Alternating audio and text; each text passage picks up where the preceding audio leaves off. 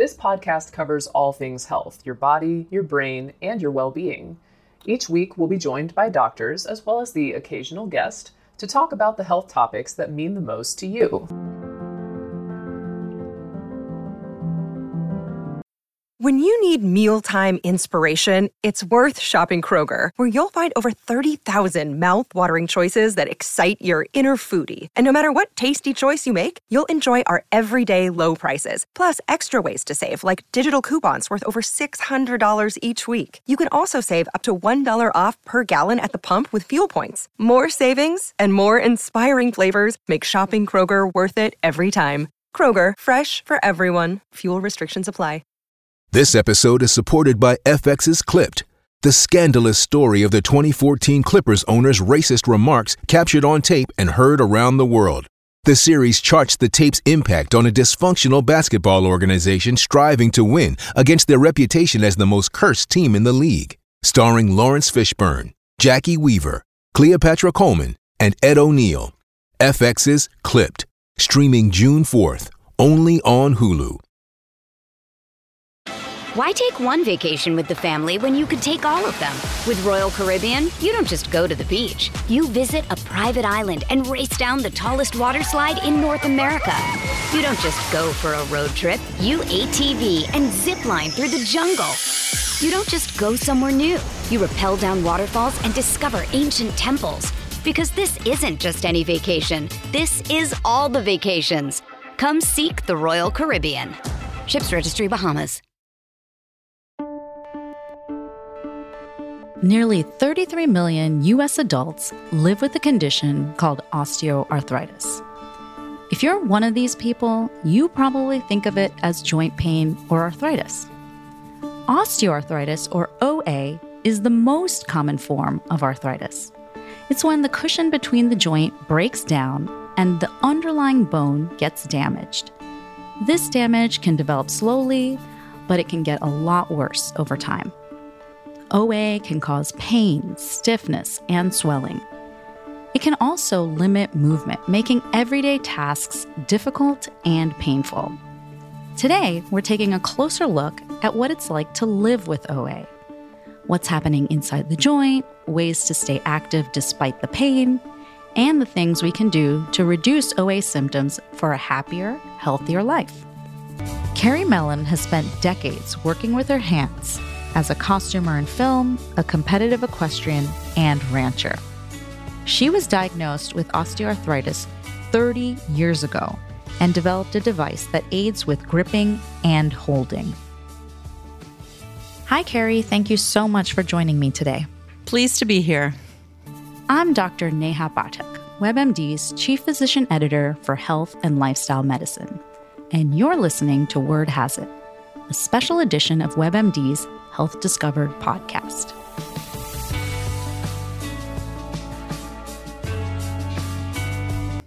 So, Carrie, can you start by sharing your OA journey? When and where did you first start noticing joint pain?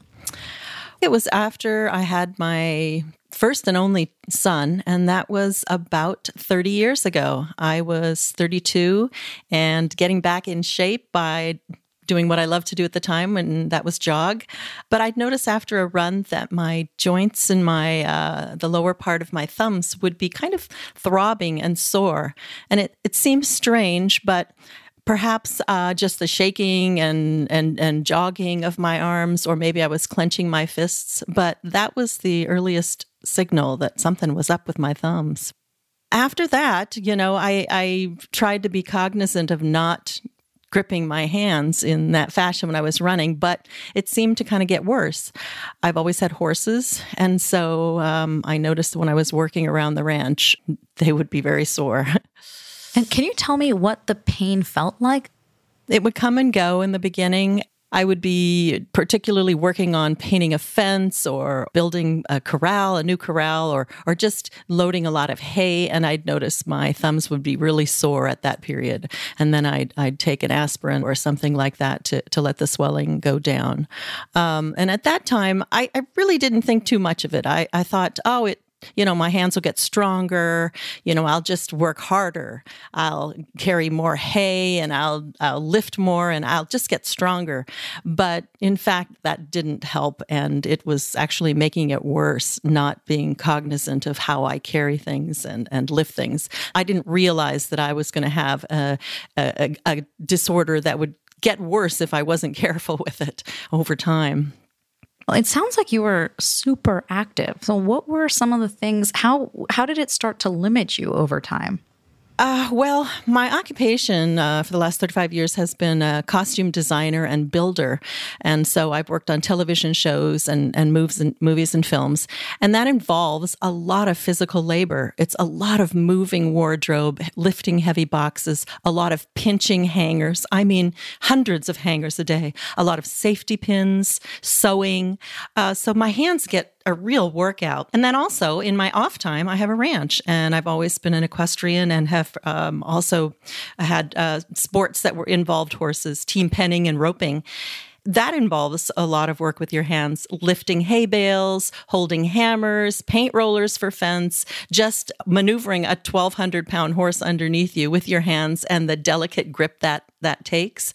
I would work all week, and on the weekends I'd come home and I'd work some more. So my hands were really, truly suffering. And, even though I tried to be careful, it seemed to be getting worse and worse every year. And so I did seek relief from my doctor, and we tried a lot of different things in the beginning. We tried some topical analgesics. We tried, splinting, wrapping. We did some anti-inflammatories, and that did seem to help. But I realized that it was going to have to be a combination of different things to help. I didn't want to take a lot of drugs, but I wanted to stay really active. So I had to do some experimentation about how to keep that balance of being able to do everything I wanted and be as pain-free as I could. When we think about joint pain happening to us over time, a lot of people think about the big joints, so the knees or the hips or back pain. But with osteoarthritis, as you mentioned, it can affect smaller joints too. So for you, it was your hands. Were there other joints that were painful? Yes, it was my fingers and my lower thumb, and then also my knees. I, from kneeling and horseback riding and the position of the legs on a horse.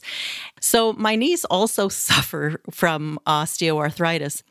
For my hands, it's a little bit different story. The hands are just so much more delicate, and I could never really work around my thumb joints. So it's not just a matter of strengthening those ligaments and tendons. It's also finding other ways to do things and finding aids to help me do those things.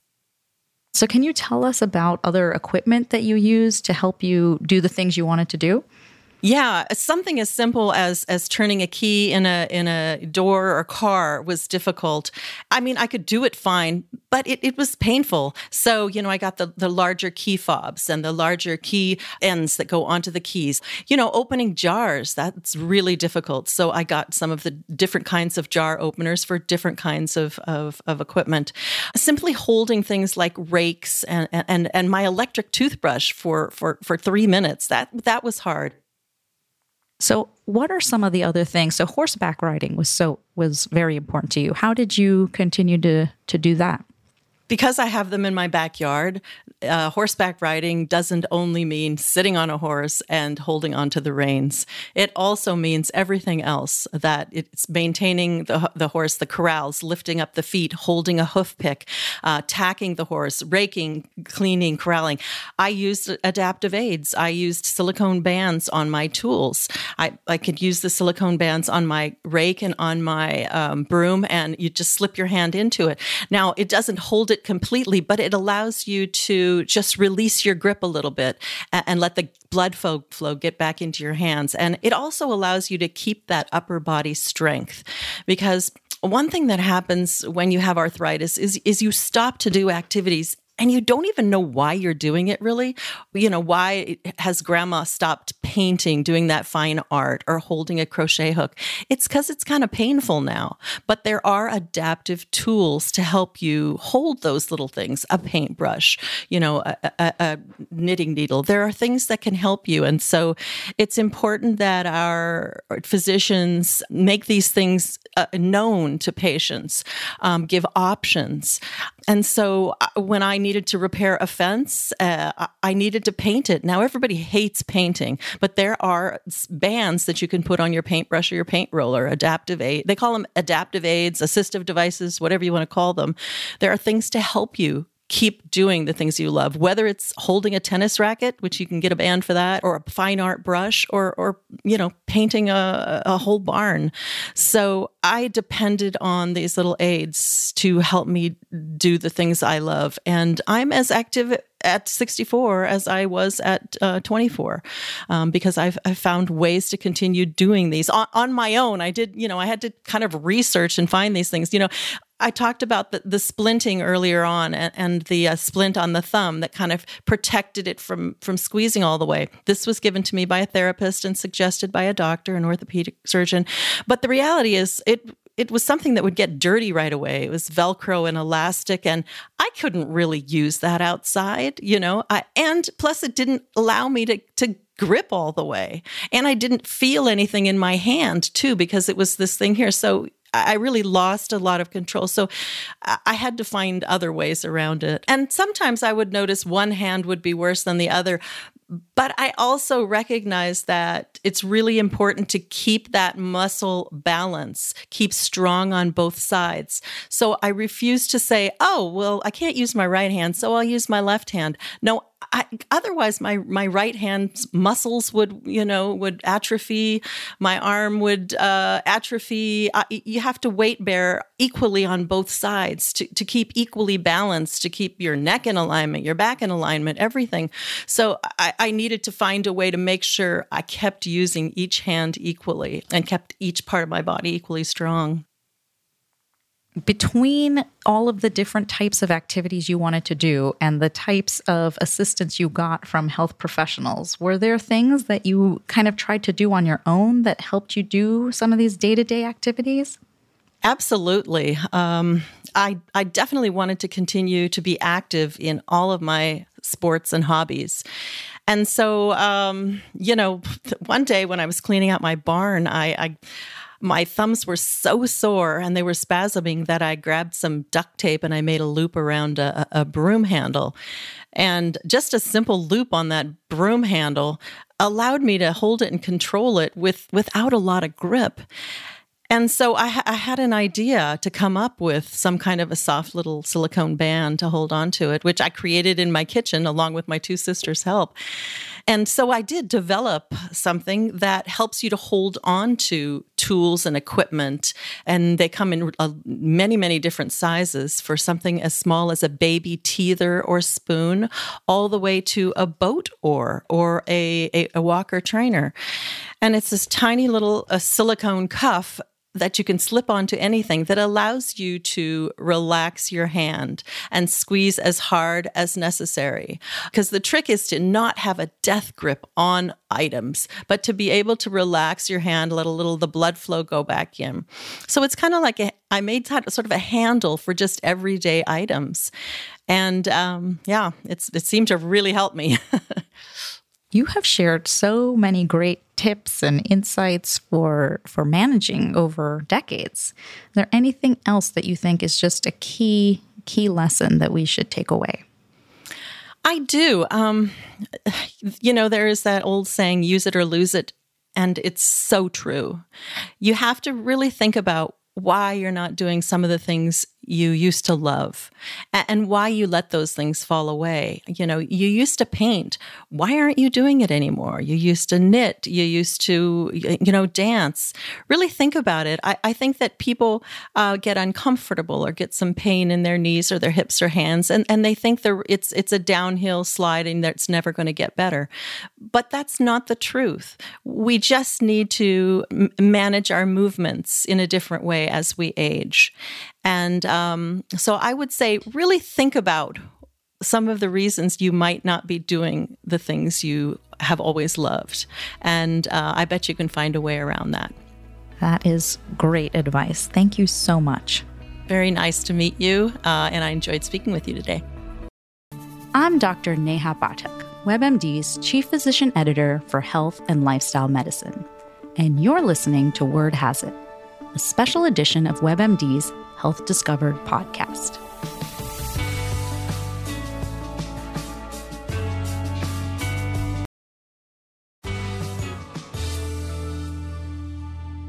Welcome back to Word Has It. Joining me now is Dr. Kim Templeton. Dr. Templeton is professor of orthopedic surgery and sports medicine at the University of Kansas. She's also past president of the U.S. Bone and Joint Initiative and the American Medical Women's Association. As a primary care doc, joint pain is one of the most common symptoms I see in my patients. A lot of times we just try to live with it until we finally show up at the doctor's office. Is there a typical age range for an OA diagnosis? This tends to occur in people that are somewhat older, but you do start to see an uptick in the incidence of osteoarthritis, usually over the age of 40. You see patients earlier, though, with osteoarthritis if they have other things that damage the joint, such as being overweight or obese, or if they've had an injury, especially related to sports. What joints are most commonly affected? One of the more commonly affected joints is the knee, but then you also can see it in the shoulder and in the hip and in the hand. And especially in women, having osteoarthritis at the bottom of the thumb is extremely common. And as you look, as women get older, almost all of them are going to have osteoarthritis at the base of their thumb once they reach a certain age, usually over the age of 80 or so. Oh, wow. That's really interesting. I did not realize that it's so common and that there's this gender difference. A significant gender difference. And if you think about what that means from a functional standpoint, if you have trouble using your thumb or there's pain at the bottom of your thumb, it makes it difficult to do day-to-day things such as open doorknobs, opening jars to be able to cook. So it's not just having OA, but there are implications when you do have this in your hand. In primary care, we see a lot of patients that come in with the joint pain, some stiffness, it's on and off maybe sometimes. What are the most common complaints you see by the time they get to your office as an orthopedic surgeon? Well, you're right. Those are the common symptoms. It's pain. It usually starts off with pain that is present with activity, but if it continues, can be even pain, including some aching that's even when they're not active, especially if it's osteoarthritis of the knee, having pain if they've been sitting for quite a while and then try to stand up. There can also be issues with the joints getting stiff. On occasion, the joints can be swollen.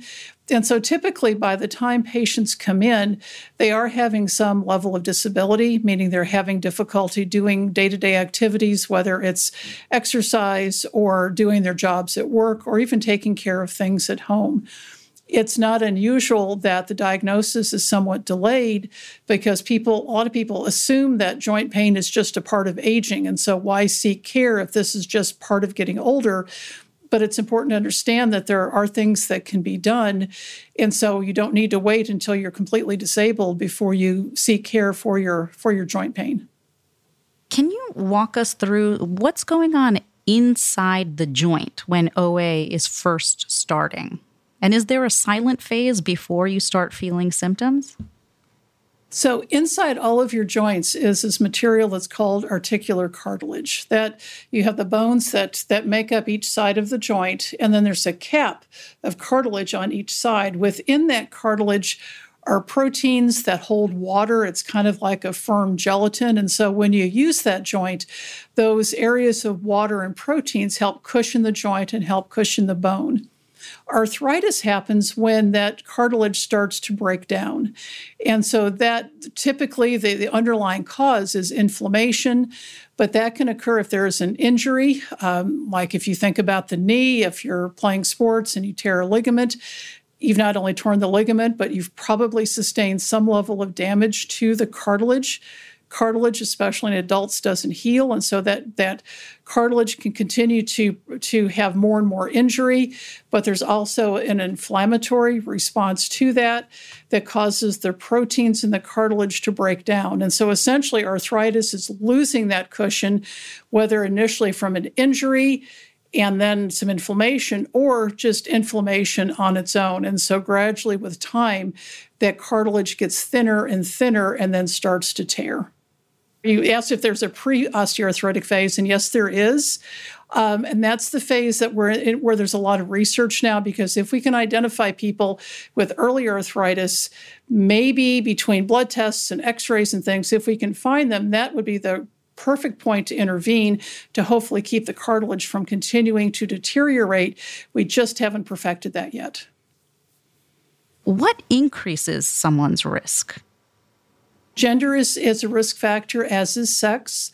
Those have somewhat different impacts on the risk of OA, but we know across the board that women have a higher incidence of OA in almost every joint than do men. There also is a genetic component to it. So when I see patients in the office with arthritis, they'll say, well, my mother had it or my grandfather had it. Does it increase the risk?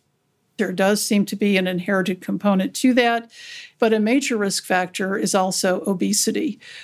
We're not clear about the relationship between obesity and osteoarthritis, in that we can see people who are obese have increased risks of developing osteoarthritis of their knee, which makes sense because that increased weight puts more pressure on the knee. You mentioned that there's a specific role that sex and gender can play. Could you talk a little bit more about that and help us understand the difference between the two and the interplay with OA? Sex and gender. Why take one vacation with the family when you could take all of them? With Royal Caribbean, you don't just go to the beach. You visit a private island and race down the tallest water slide in North America. You don't just go for a road trip. You ATV and zip line through the jungle. You don't just go somewhere new. You rappel down waterfalls and discover ancient temples. Because this isn't just any vacation. This is all the vacations. Come seek the Royal Caribbean. Ships Registry, Bahamas. There are different but related terms. Sex refers to who you are physiologically, what your chromosomes determine that you are. And so you're either XX or XY or some variation of that. Your gender is how you're presented to society. Are you a man or a woman? That impacts how often from this perspective, how often and when you use healthcare resources. And so in terms of the impact of sex on developing OA, there's likely an impact of estrogen, as we know that estrogen seems to help maintain cartilage. And so if you lose estrogen after menopause or due to other health conditions, that could be responsible for some of the loss of cartilage and the increased risk of developing arthritis. The way women are lined up, the way especially our legs are lined up from the pelvis to our feet is different. That changes how the joints, especially the knee, are loaded, meaning how much pressure is put on them, and that may increase the risk that the joints start to break down. Women are also higher risk of joint injuries, especially knee injuries, and if injuries can lead to OA, that's another factor. Although interestingly, if you look at knee injuries and developing OA, women tend to develop osteoarthritis sooner after a knee injury than do men, and at higher rates. So this may again get back to the inflammatory part, because we know that women are prone to having more inflammation than are men. There also tends to be some differences in gait or how people walk. There are differences between men and women, or male and female, and how your legs move when you walk. Even if you don't have osteoarthritis, that too may change how cartilage is loaded. And in terms of the gendered component, we know as women that there's this expectation that we take care of everyone else first before we take care of ourselves. And so that doesn't impact the risk of developing arthritis, but it does mean that we tend to seek care for arthritis at a later stage. So we know that women, by and large, tend to have more disability and loss of function by the time they present to a healthcare professional for their joint pain. Where that can have an impact is, although men and women both get better after we provide treatment for osteoarthritis, If women have more pain and worse function coming into that treatment, it typically means that their outcomes are not as good. So if we're putting it all together, is OA just OA, or can it play a role in other health conditions as well? That's a great question, and I think something that we do need to continue to look at because medicine is, I think, too siloed at this point. If you look at conditions such as obesity or diabetes or heart disease, those patients are more likely than not to also have osteoarthritis. If you look at people with osteoarthritis, they typically have a multitude of health conditions. Again, obesity, heart disease, and diabetes, but also things such as depression and lung disease. And it's really hard to figure out how those two necessarily fit into osteoarthritis. If you look again at sex and gender differences, although both men and women with arthritis are more likely to have other health conditions, women have more of those conditions and they tend to be even more significant. We're not sure of the role between those two. It may be that if you have painful joints, especially in your legs, and you're not able to exercise, that may impair the ability to treat other conditions like heart disease and diabetes. If you have a condition in which exercise and activity is a component of management and treatment, if you're having too much pain and you can't do that, then that impacts the ability to be able to take care of those conditions. We also know that there's a link between osteoarthritis, especially osteoarthritis of the knee, and the risk of mortality. We know that people that have osteoarthritis of the knee that is symptomatic, meaning it hurts and it's not just something we see on x-ray, are more likely to die from cardiovascular disease. And that again gets back to, is it potentially related to the fact that they can't exercise and help maintain their cardiac health? So what can we do to empower our patients, particularly women, to speak up at the earlier stages of their symptoms? I think it's important to empower patients, both men and women, but especially women, to speak up to your healthcare provider when you're seeing them. If you're having a painful joint, don't, again, assume that it's just because you're getting older and that this is a normal part of aging and that there isn't anything that can be done, because there are things that can be done. Your joint pain may not be something that your primary care provider brings up, but that's because there are a lot of other health conditions that they need to deal with. They need to deal with your blood sugars and your blood pressure and your weight. So joint pain may not be something that's discussed, but I would just strongly encourage patients, if they have joint pain, mention it, especially if your healthcare professional is saying, well, I want you to go out and walk. Well, if you're having so much pain you can't walk, then that's losing that modality. But your healthcare professional isn't going to know that unless you tell them. And so speak up, let your healthcare professional know that you're having pain, and don't be afraid to speak up because you think that if I speak up, that means I'm going to have my joint replaced. Just telling someone you have arthritis doesn't necessarily mean that that's the straight way to the operating room, because there are a lot of other things that we can do. Activity changes, different types of exercise to help offload the joint, weight loss, injections, working with physical therapy to work on strengthening exercises. There are a lot of other things that can be done with a painful joint before we ever talk about having surgery. And actually, surgery for joint replacement is one in which we never tell the patient, you have to have your joint replaced. And patients will ask me, is it time for me to have my joint replaced? I don't know, because I don't live their day-to-day lives. This is something where I tell them, you will tell us when you're ready to have your joint replaced. And so if you don't want to have surgery, you don't have to have surgery, but let someone know that you're hurting. And then we can start working with some of the modalities, some of the other interventions that you are okay with and that do fit into your lifestyle. Dr. Templeton, thank you so much for this enlightening information. Is there anything else you think we should be taking away? Osteoarthritis is a common condition. We need to know more about how to prevent it earlier on or to pick it up earlier. But until then, it's just being aware that if your joints hurt, let someone know, and then we can, especially your healthcare professional, and we can work on ways to try to address this. Thank you so much for your time, Dr. Templeton. I'm really excited to be joined by osteoarthritis researcher and physical therapist, Dr. Daniel White. So, Dr. White, I'd like to start with the million-dollar question.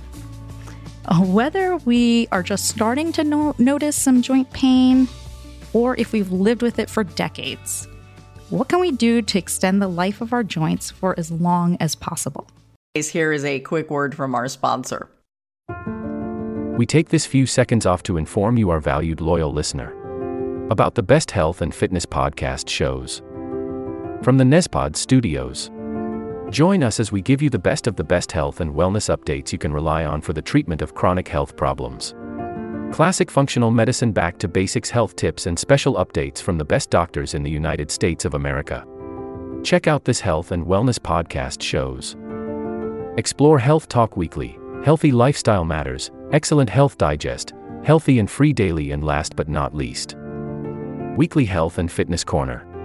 Also, check out Nasty Boy CC, the truest story never told fiction podcast, for that real life on the go experience with the 27-year-old golden boy, who made our guest invite #1 list. He tells us about his story as it happens in real time and in real life. It's Nasty Boy CC, the truest story never told. Go get a load of that happiness, because happiness is healthy as we know it. Join us every week as we continue to provide you the best of health and fitness wellness updates from around the globe. Enjoy the show.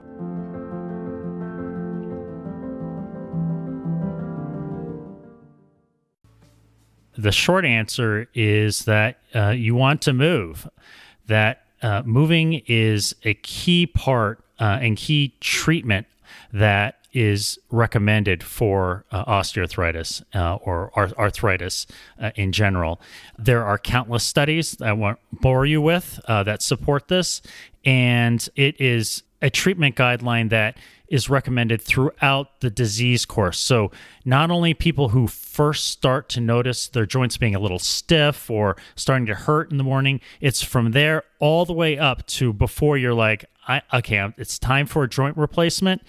It's still recommended to move and do that as much as you possibly can. So I hope that answers your question, but time to move.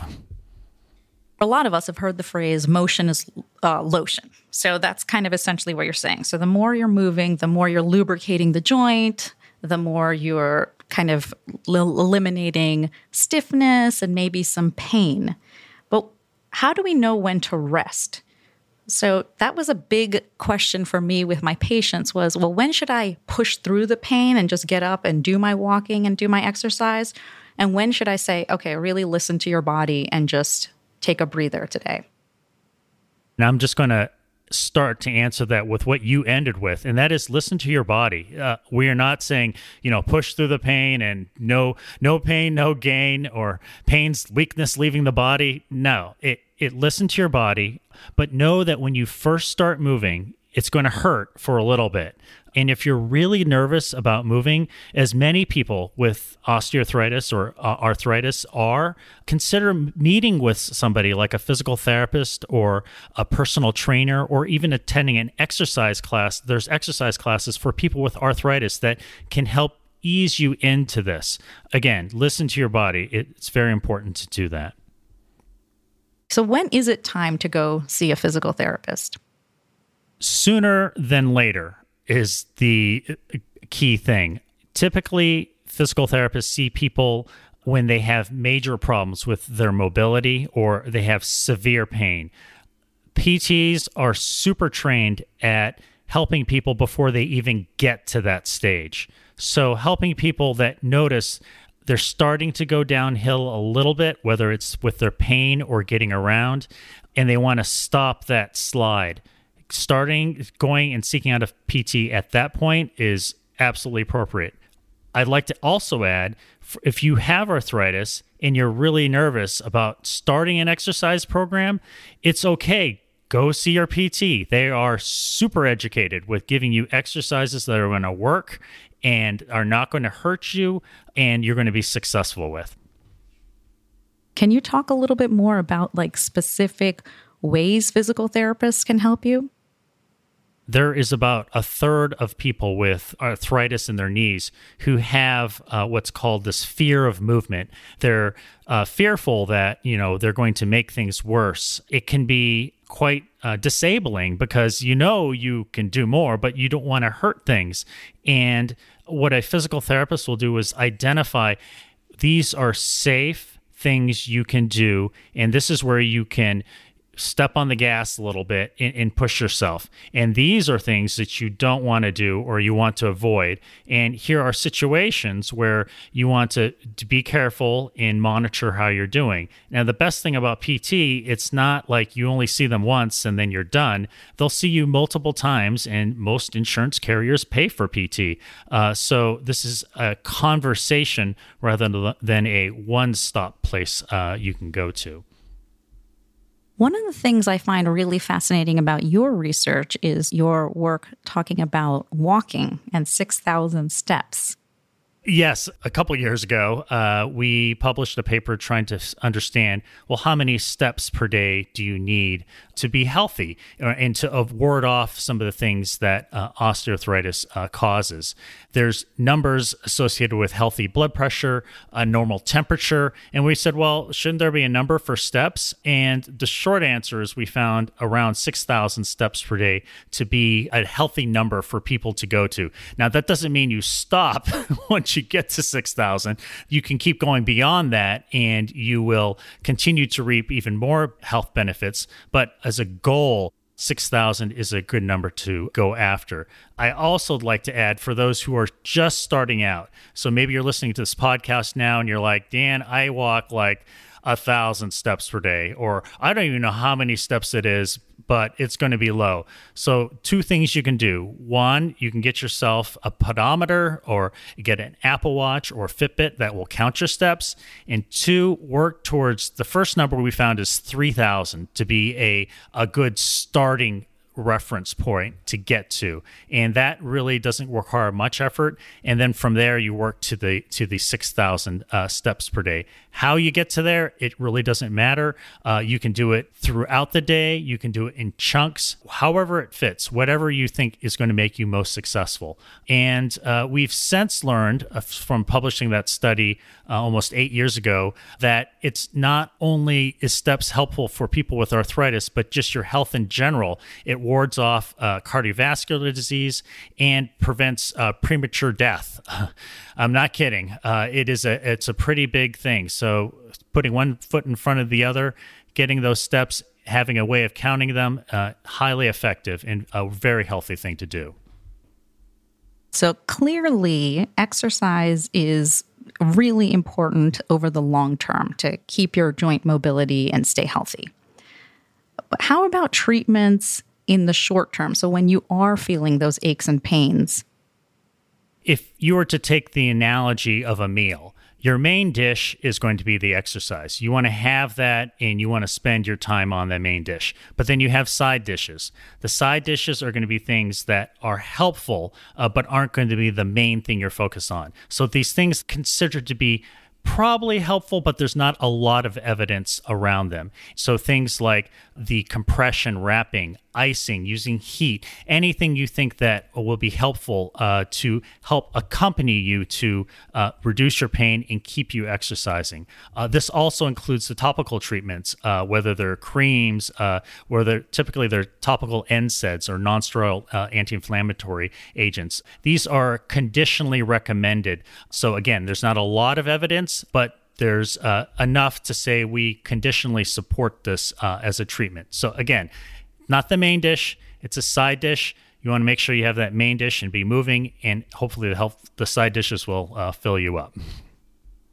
So I have a question just in terms of what we can do if we've suffered an injury or a fall. Okay, I've fallen, I've injured the joint, and so at some point I'm going to have osteoarthritis. I think for those people who are predisposed to having osteoarthritis, the first thing to do is to recognize you are at more risk. Unfortunately, that's the case. And the main risk factor for osteoarthritis is weight. And preventing weight gain is a very effective strategy to reduce your risk for having osteoarthritis. So I'm not talking about losing weight, but preventing excess gain. not to sound like a broken record, but the exercise is a very healthy way to help you stabilize your weight. So finding something you enjoy and help staying active to maintain that healthy weight are really two key things that you can do at those early stages where one doesn't yet have osteoarthritis but is predisposed to this. We sometimes fixate on the exercises that the physical therapist has prescribed for us, or, doing a certain type of activity. And you just sort of said, whatever it is that makes you move. So can you talk a little bit more about that? Yeah, that's a great point. So on WebMD, you had Dan Lieberman talk about his exercise book on the last podcast. And a key part of that book is talking about how do we have people maintain or stay active. And no one's going to be really surprised, it's not the exercises that are typically prescribed that people are most excited about. And there's a whole movement in behavioral change of identifying things you enjoy doing and just trying to do them more, whether this is bowling or whether it's going for a walk with friends or whether it's going out shopping. Maybe that's not the most cost-effective way, but nevertheless, for your health, walking the mall. I mean, if you enjoy doing that, that is activity, and that is definitely beneficial for your health. Anything else that you think is a key message that people should know if they're trying to live with the joint pain and prevent it from getting worse? Yeah, I think the last analogy, which I'm sure people are just rolling their eyes at this point, but is you want to try to stay on the horse as long as possible. That exercise horse, just try to stay on it as long as possible and know when it's the right time for you to have a joint replacement. There is a window of opportunity and optimization. Typically, it's people take that too early, but it is possible to have it too late. But figuring out by leveraging the activity and being active, trying to delay that replacement as long as possible, staying on that horse, that's key. And then you'll know when it's time to have a joint replacement, which is the definitive treatment for arthritis. That is so helpful. Thank you so much, Dr. White. It was so great talking to you. Great. Thank you for having me here. This will conclude the episode. Thanks for tuning in. If you like what you hear, please leave a comment and subscribe. Thank you.